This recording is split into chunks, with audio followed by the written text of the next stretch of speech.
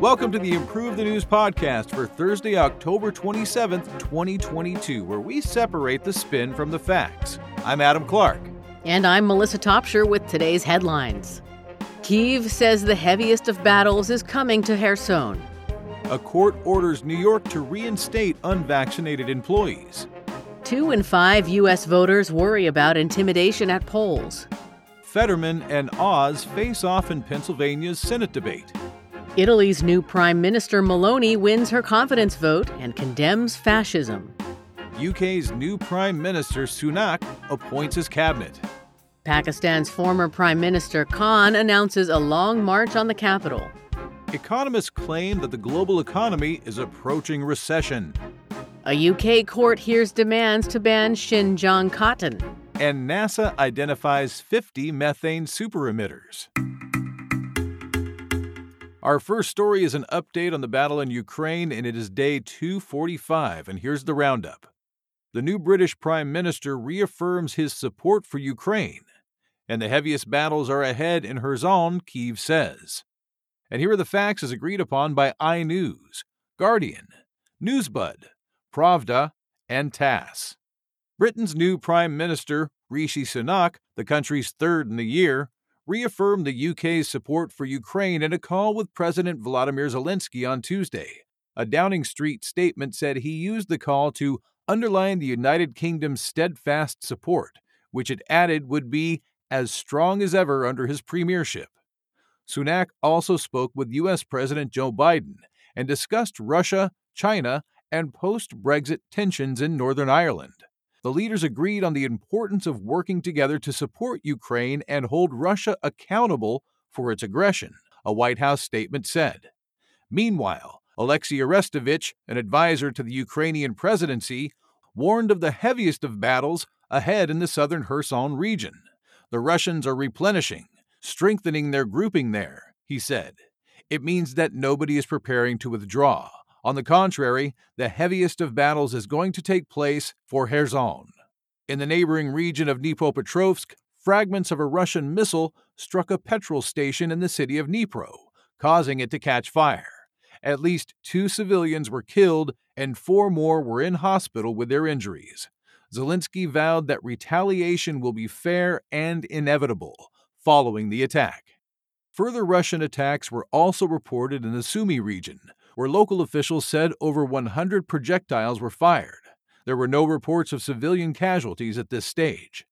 Elsewhere, a further warehouse in Russian territory has caught fire, this time in the city of St. Petersburg. Local officials said the blaze grew to 12,000 square meters and that 160 firefighters were involved in the operation to extinguish it. Thank you, Adam, for laying out the facts on our first story. We've got several narrative spins. We'll start with narrative A, provided by the Associated Press. With Ukrainian forces zeroing in on Kherson, Russia looks set for another humiliating defeat, dashing their hopes for taking control of Mykolaiv and Odessa and creating a land bridge to the separatist Transnistria region of Moldova. And narrative B is provided by Newsweek. With Russian troops bedding in and mobilizing greater forces in the Kherson region, Ukrainian troops may succeed in retaking some territory, but it's unlikely they'll recapture the whole region, at least not by the end of the year. Speaking of end of the year, the nerds are speaking here from the Metaculus prediction community. They say there's a 50% chance that Ukraine will regain control of Kherson by December 23rd, 2022. In our next story, the court orders New York City to reinstate unvaccinated employees. Here are the facts as agreed upon by American Military, The Daily Wire, Independent, The Daily Signal, and The New York Post. New York State Supreme Court Judge Ralph Porzio on Monday ruled that New York City must rehire and give back pay to city employees who were fired for refusing to be vaccinated against COVID. The ruling concluded that the vaccine mandate was arbitrary and capricious, adding that being vaccinated does not prevent an individual from contracting or transmitting COVID-19. The order stemmed from a lawsuit filed by 16 employees of the sanitation department who were fired in February, with Porzio also taking aim at former Mayor Bill de Blasio's vaccine mandate for city workers, which was then expanded to include private employers. Porzio's arbitrary and capricious judgment was in respect to Mayor Eric Adams' Executive Order No. 62, which provided blanket exemptions from the private employer's vaccine mandate for athletes, performers, and other artists, while keeping the mandate for city workers. The order also said the mandate, which affected over 1,750 city workers, including 36 members of the New York Police Department and more than 950 Department of Education employees, violated the separation of powers doctrine enshrined in the state constitution.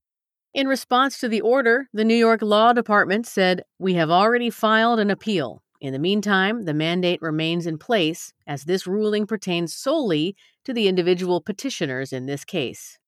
Thank you, Melissa. You can bet if we're going to be talking about COVID, there's going to be some politicians that have a say, and the Republicans' narrative is provided by Fox News.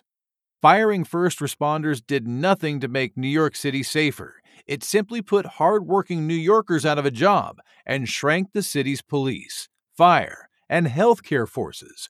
Furthermore, if Adams truly believed in the science of the mandate, he wouldn't have lifted it for professional athletes and performers while excluding city workers. And there's a Democratic narrative from Mediaite. The vaccine requirement was firmly grounded in both health and law, which is why several other courts have previously upheld the mandate, and the city will file an appeal. The mandate isn't an arbitrarily enforced compliance. It's a strategically placed law to protect both workers and the public. And the Metaculous prediction community have a nerd narrative for this story.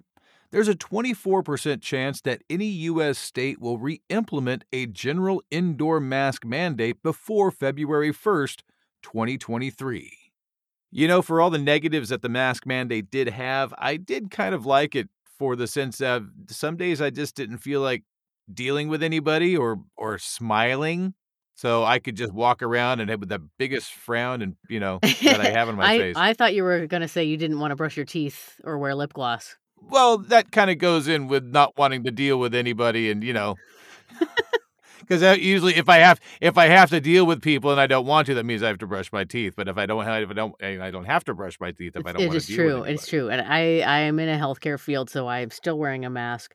And I was just thinking, I forgot my mouthwash, so it's a good thing I have a mask.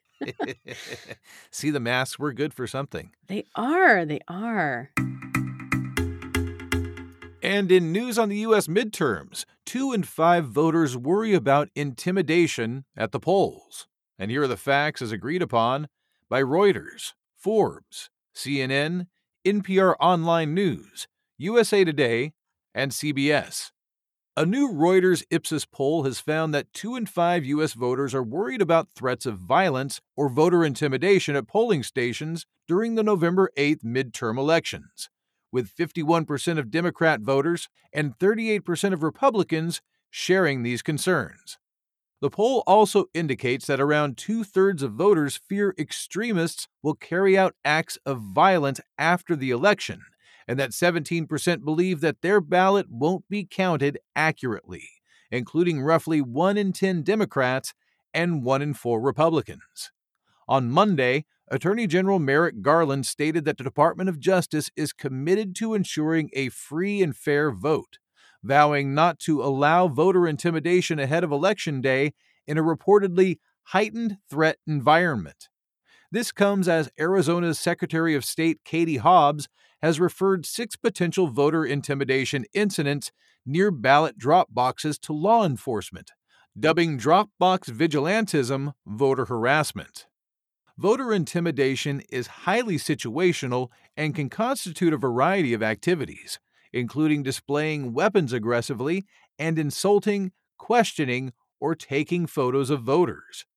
Despite alleged voter intimidation incidents in Arizona, early voting, underway in 34 states and the District of Columbia, has broken some records set in the 2020 presidential election, as more than 7.5 million people have already voted. Thank you, Adam. The Democratic narrative forming out of this story is coming from Time. Though poll watchers have been long part of American elections and civic engagement is usually something positive, this isn't the case this year, as far-right groups have recruited conspiracy-minded individuals to monitor ballot drop boxes and polls. Acting as election fraud crusaders, they've been deepening distrust in U.S. democratic institutions by harassing and intimidating voters and staff. This must be addressed. And you can bet if there's a Democratic narrative, it's going to be followed up with a Republican narrative. And this one's provided to us by Red State. While Democrats have been claiming to feel intimidated and harassed by individuals watching drop boxes in Arizona, it's Republicans who are facing real political violence, including physical attacks, doxing, and defamation campaigns. Restoring confidence in U.S. democratic institutions requires more transparency and civic engagement, not curtailing the rights of the public. And there's a nerd narrative on this story saying there's a 50% chance that the 2024 U.S. presidential election will be considered fraudulent by the losing party. That's according to the Metaculus prediction community. That is cool that the record of early voting has been broken, and it was already broken in the 2020 presidential election. What an efficient way to get people to make sure they've got time to vote, and not just. I agree. I don't see why people make such a big deal out of mail-in ballots, and I think it's more convenient for everyone, and it allows everyone to get a chance to vote, as opposed to because some people have to work more than one job, right? And their jobs don't allow them time to go off and vote. Did you know in Brazil, voting day is always a Sunday? There's many places where it's a holiday. Yeah, as well. As it should be. Yeah, exactly. It should be a holiday. If you want a real democracy, you got to make sure everyone gets their voice heard. More U.S. midterms news. Fetterman and Oz face off in Pennsylvania's Senate debate. Here are the facts as agreed upon by the Philadelphia Inquirer, ABC, USA Today, Axios, Politico, and the Financial Times. On Tuesday night, Pennsylvania's two leading Senate candidates, Democrat John Fetterman and Republican Mehmet Oz, held their first and only debate 2 weeks ahead of the midterm elections. The two clashed on several issues, including abortion, crime, inflation, and minimum wage, and exchanged personal attacks as they accused each other of running a campaign based on lies. Fetterman expressed his support for Roe v. Wade and codifying abortion rights into federal law, claimed that Oz has no experience in fighting crime, criticized corporations for unfair pricing, and backed a $15 minimum wage. He also said that he has always supported fracking. Meanwhile, Oz argued that abortion should be regulated by state laws, attacked Fetterman's progressive positions on crime, and stated that market forces have already driven up the minimum wage. He voiced a pro-fracking position as well. This debate also marked the first time voters could watch Fetterman unscripted on live television since his stroke in May. According to polls, he leads over Oz by no more than a 2-point margin in the race to replace the retiring GOP Senator Pat Toomey. Pennsylvania has long been a crucial swing state and is considered a guide to the national mood. This Senate race is likely to be critical in determining whether Democrats or Republicans control the upper chamber. Thank you, Melissa. The Republican narrative on this story is provided by Red State. Fetterman's responses, which were confused at best and at times outright incoherent, were in stark contrast to Oz's pointed and well-thought-out remarks, making it clear why they had only one debate before the elections. This debate has shown Fetterman to be unfit for public office and has secured the Senate race for Oz. And the Democratic narrative is provided by MSNBC. It's evident that Fetterman still has some trouble in speaking due to his stroke, but he's a far better candidate than Oz. Their closing statements in Tuesday's debate proved that, as he delivered a mission statement vowing to look out for those in need, while Oz could only repeat a list of Trumpist positions. And the nerds at Metaculus have an opinion on this story. There's a 42% chance that Mehmet Oz will win the 2022 United States Senate election in Pennsylvania. Well, at least one thing's clear. What's that? Pennsylvania loves fracking. Can't get enough of that fracking. They should make a bumper sticker. Pennsylvania. Frack this. What the frack? And turning our attention to news out of Italy, Meloni has won the confidence vote and condemns fascism. And here are the facts as agreed upon by ABC, Politico, Washington Post, BBC News, Euro, and Al Jazeera. On Tuesday, Italy's new premier Giorgia Meloni won the first of two required confidence votes by a 40-vote margin in the lower chamber of deputies as her right-wing coalition garnered 235 votes. On Wednesday, the new government was set to face an election in the Senate where it holds a substantial majority. This comes hours after she condemned fascism, stating that Mussolini's racial laws in 1938 were the worst moment in Italian history, and vowed to fight against racism, anti-Semitism, and discrimination in her opening address to Parliament. Meloni also pointed out her commitment to European integration, stating that her government will respect the rules currently in force in the EU, while working to change those that allegedly haven't worked to promote greater effectiveness in Europe. Regarding migration, Meloni reinforced her aim to interdict migrant boats crossing the Mediterranean from North Africa. Italy has been a focal point for irregular migrants heading to Europe, with more than 77,000 people having arrived in the country so far this year. The defense of traditional family units and values, support for Ukraine against Russia, and the promise to fight organized crime were other key issues in Italy's first female prime minister's inaugural speech. As Italy faces soaring inflation and risks being pushed to recession next year, Meloni's coalition has promoted a program of tax cuts while emphasizing fiscal prudency as the country's soaring debt is worth 150% of its gross domestic product. Well, those are the facts of that story, and we'll start with a couple emerging narratives. The left narrative provided by The Guardian. Europe must keep a close eye on Italy's far right, as history has shown that what happens in Rome is soon replicated abroad. And it's hard to find a worse prospect than several Meloni-like leaders coming to power across Europe. Though she acts as if she's a political moderate, Meloni evokes the rhetoric of fascism, is inspired by Hungary's Orbán, and has an ambiguous approach to Putin. Well, it'd be weird if we didn't have a right narrative, so we've got one, and it's provided by Washington Examiner.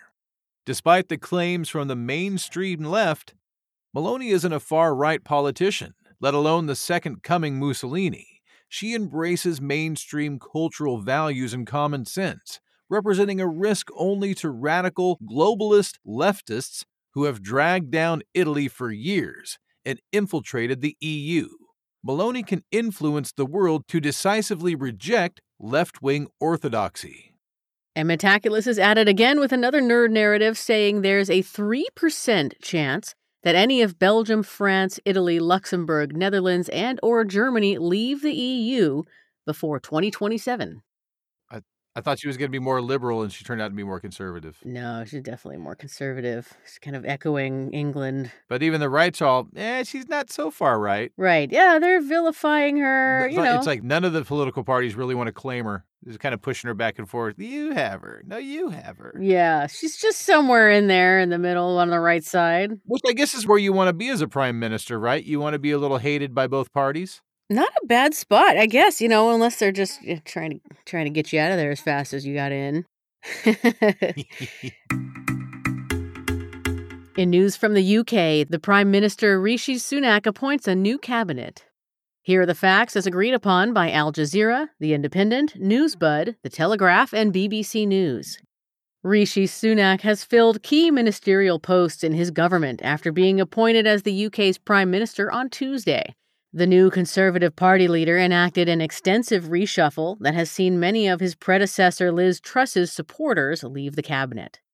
Those who have exited included Business Secretary Jacob Rees, MOG Conservative Party Chairman Sir Jake Berry, and Chief Tory Whip Wendy Morton. Brandon Lewis has also been removed from his role as Justice Secretary, while Robert Buckland has been relieved as Secretary of State for Wales. Jeremy Hunt, who backed Sunak in the last two leadership roles, has kept his role as head of the Treasury after being appointed Chancellor by Truss earlier this month.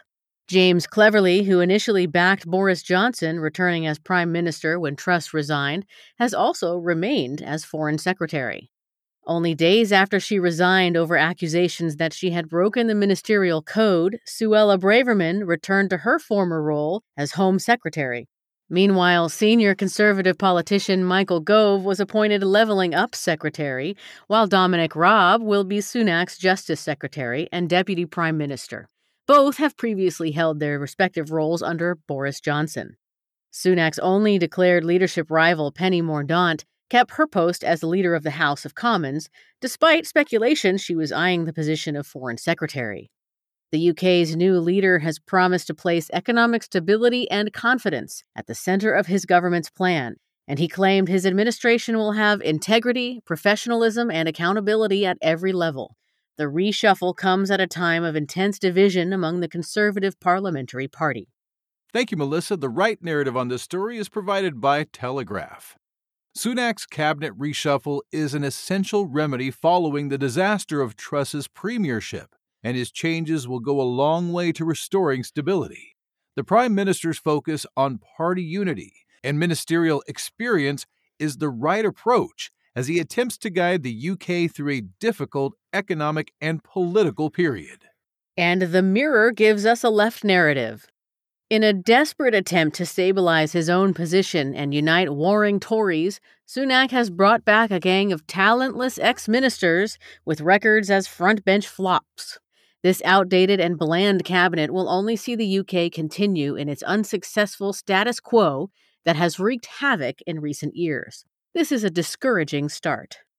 I didn't know Britain had a levelling up secretary. I want to be that. Leveling? Is it like, do they in charge of like video games? They're in charge of, they're like the parliamentary life coach. That sounds very much like reincarnation. Like right. Your soul gets to level up to the next, you were a tree, but now you get to be a shrub. You were a member of parliament, but now you get to be a carpenter ant.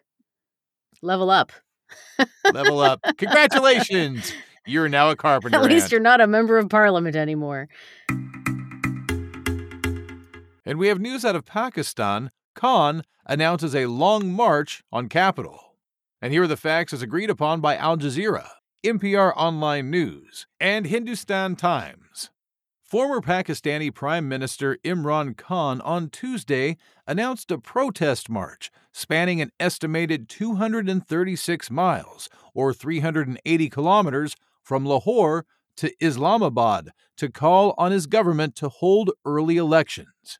The so-called Long March, to be launched on Friday, comes as Pakistan's Election Commission last week barred Khan from holding public office for 5 years.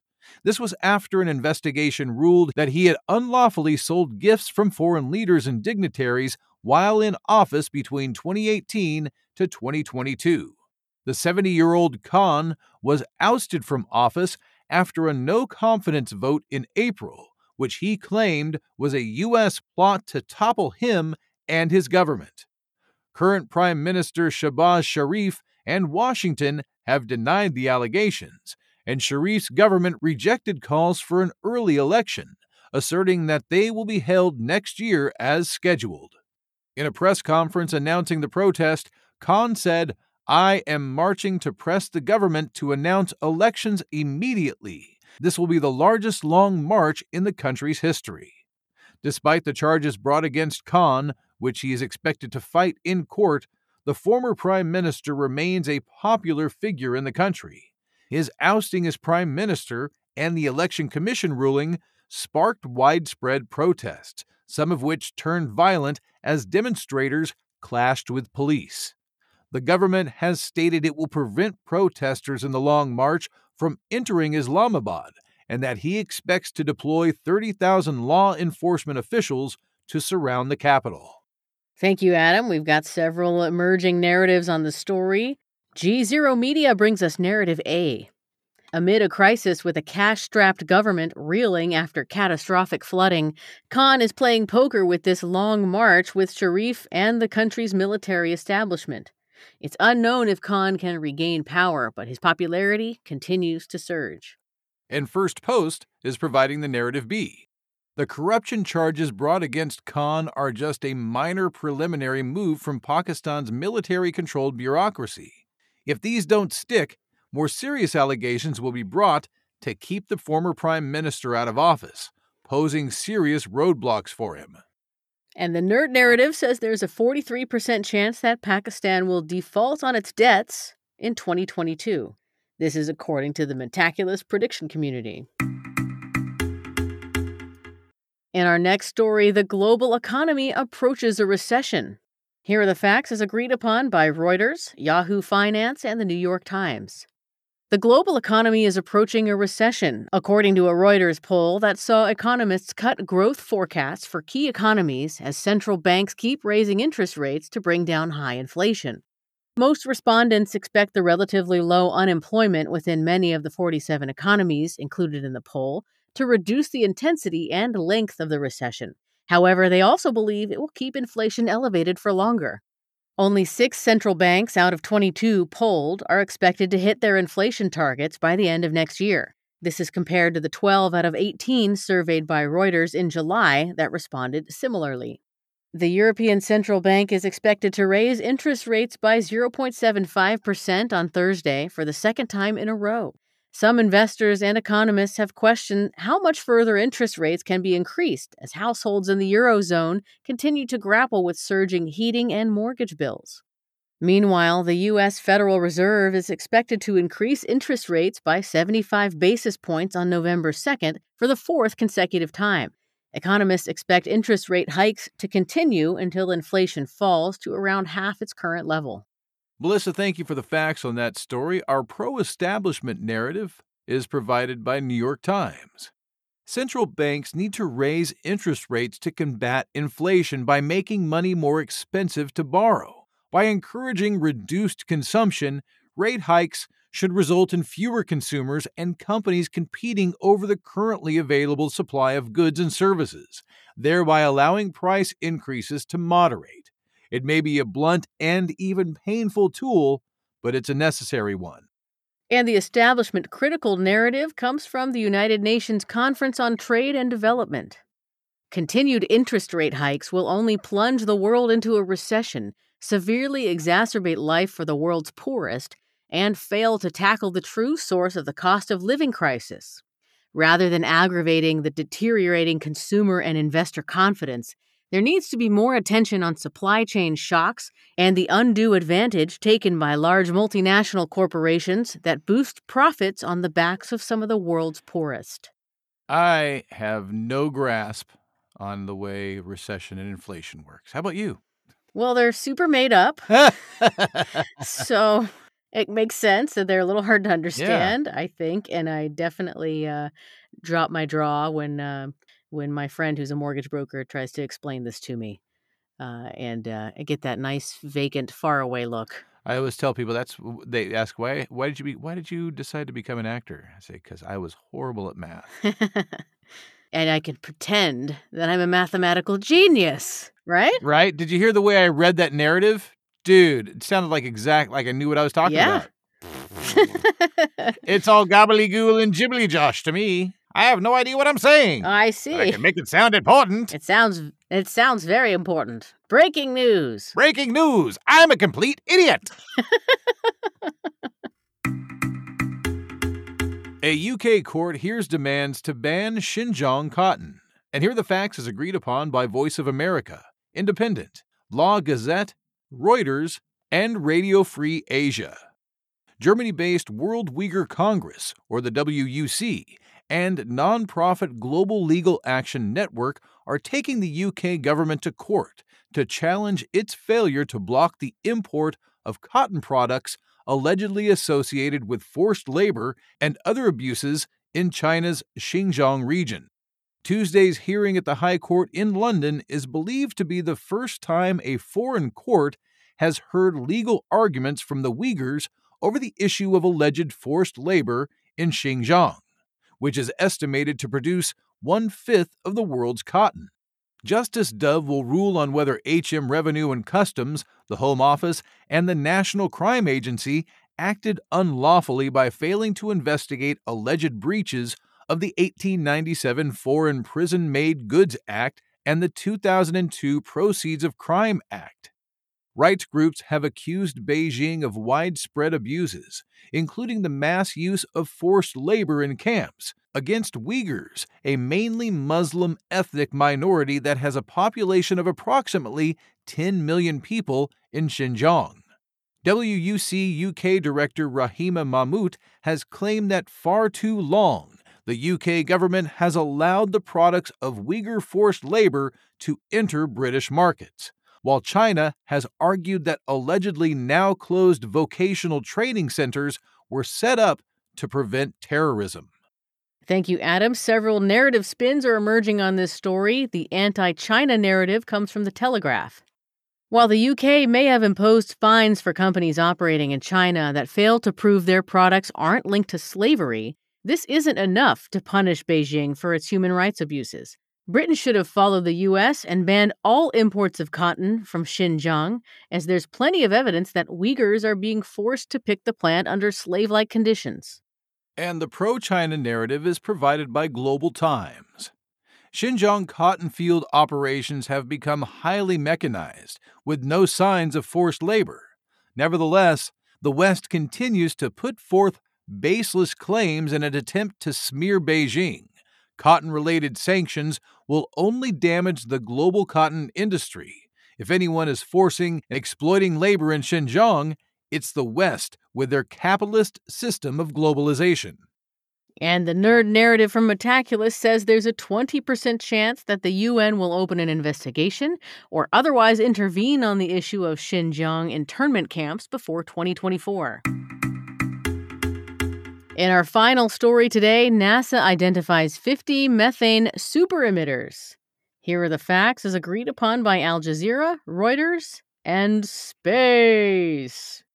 On Tuesday, NASA said its Earth surface mineral dust source investigation mission detected and identified more than 50 super emitters of methane gas in Central Asia, the Middle East, and the southwestern United States. The observations occurred as a part of the International Space Station's operations. Methane absorbs infrared light in a way that allowed the NASA mission to detect the greenhouse gas more easily. Sites under investigation included oil and gas facilities, as well as extensive landfills. NASA Administrator Bill Nelson said reining in methane emissions is key to limiting global warming.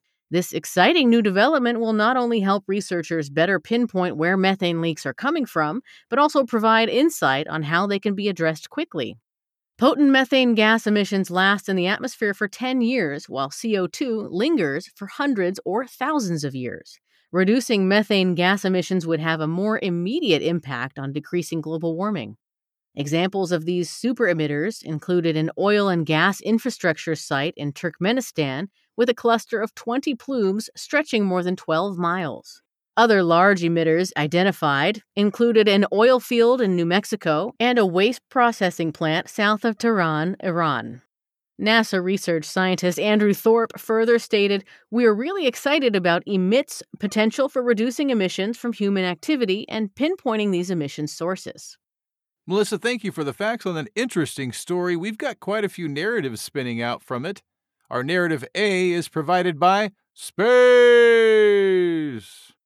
NASA's findings are critical to supporting policymakers in regulating dangerous methane gas emissions.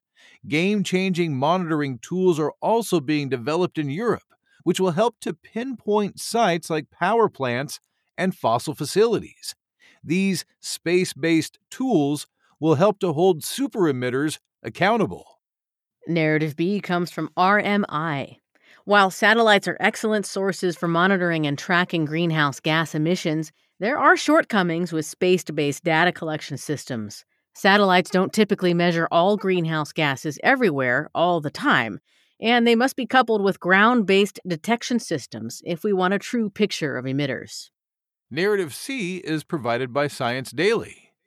While it's crucial to monitor and hold accountable human-based super emitters, soon the Arctic will be ejecting just as much greenhouse gas into our atmosphere as a large industrial nation, and even potentially as much as the U.S. has emitted since the start of the Industrial Revolution.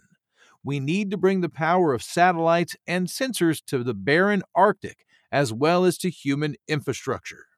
And the nerds have the last word today, with the Metaculus prediction community saying there's a 50% chance that global CO2 emissions will peak by June 2037.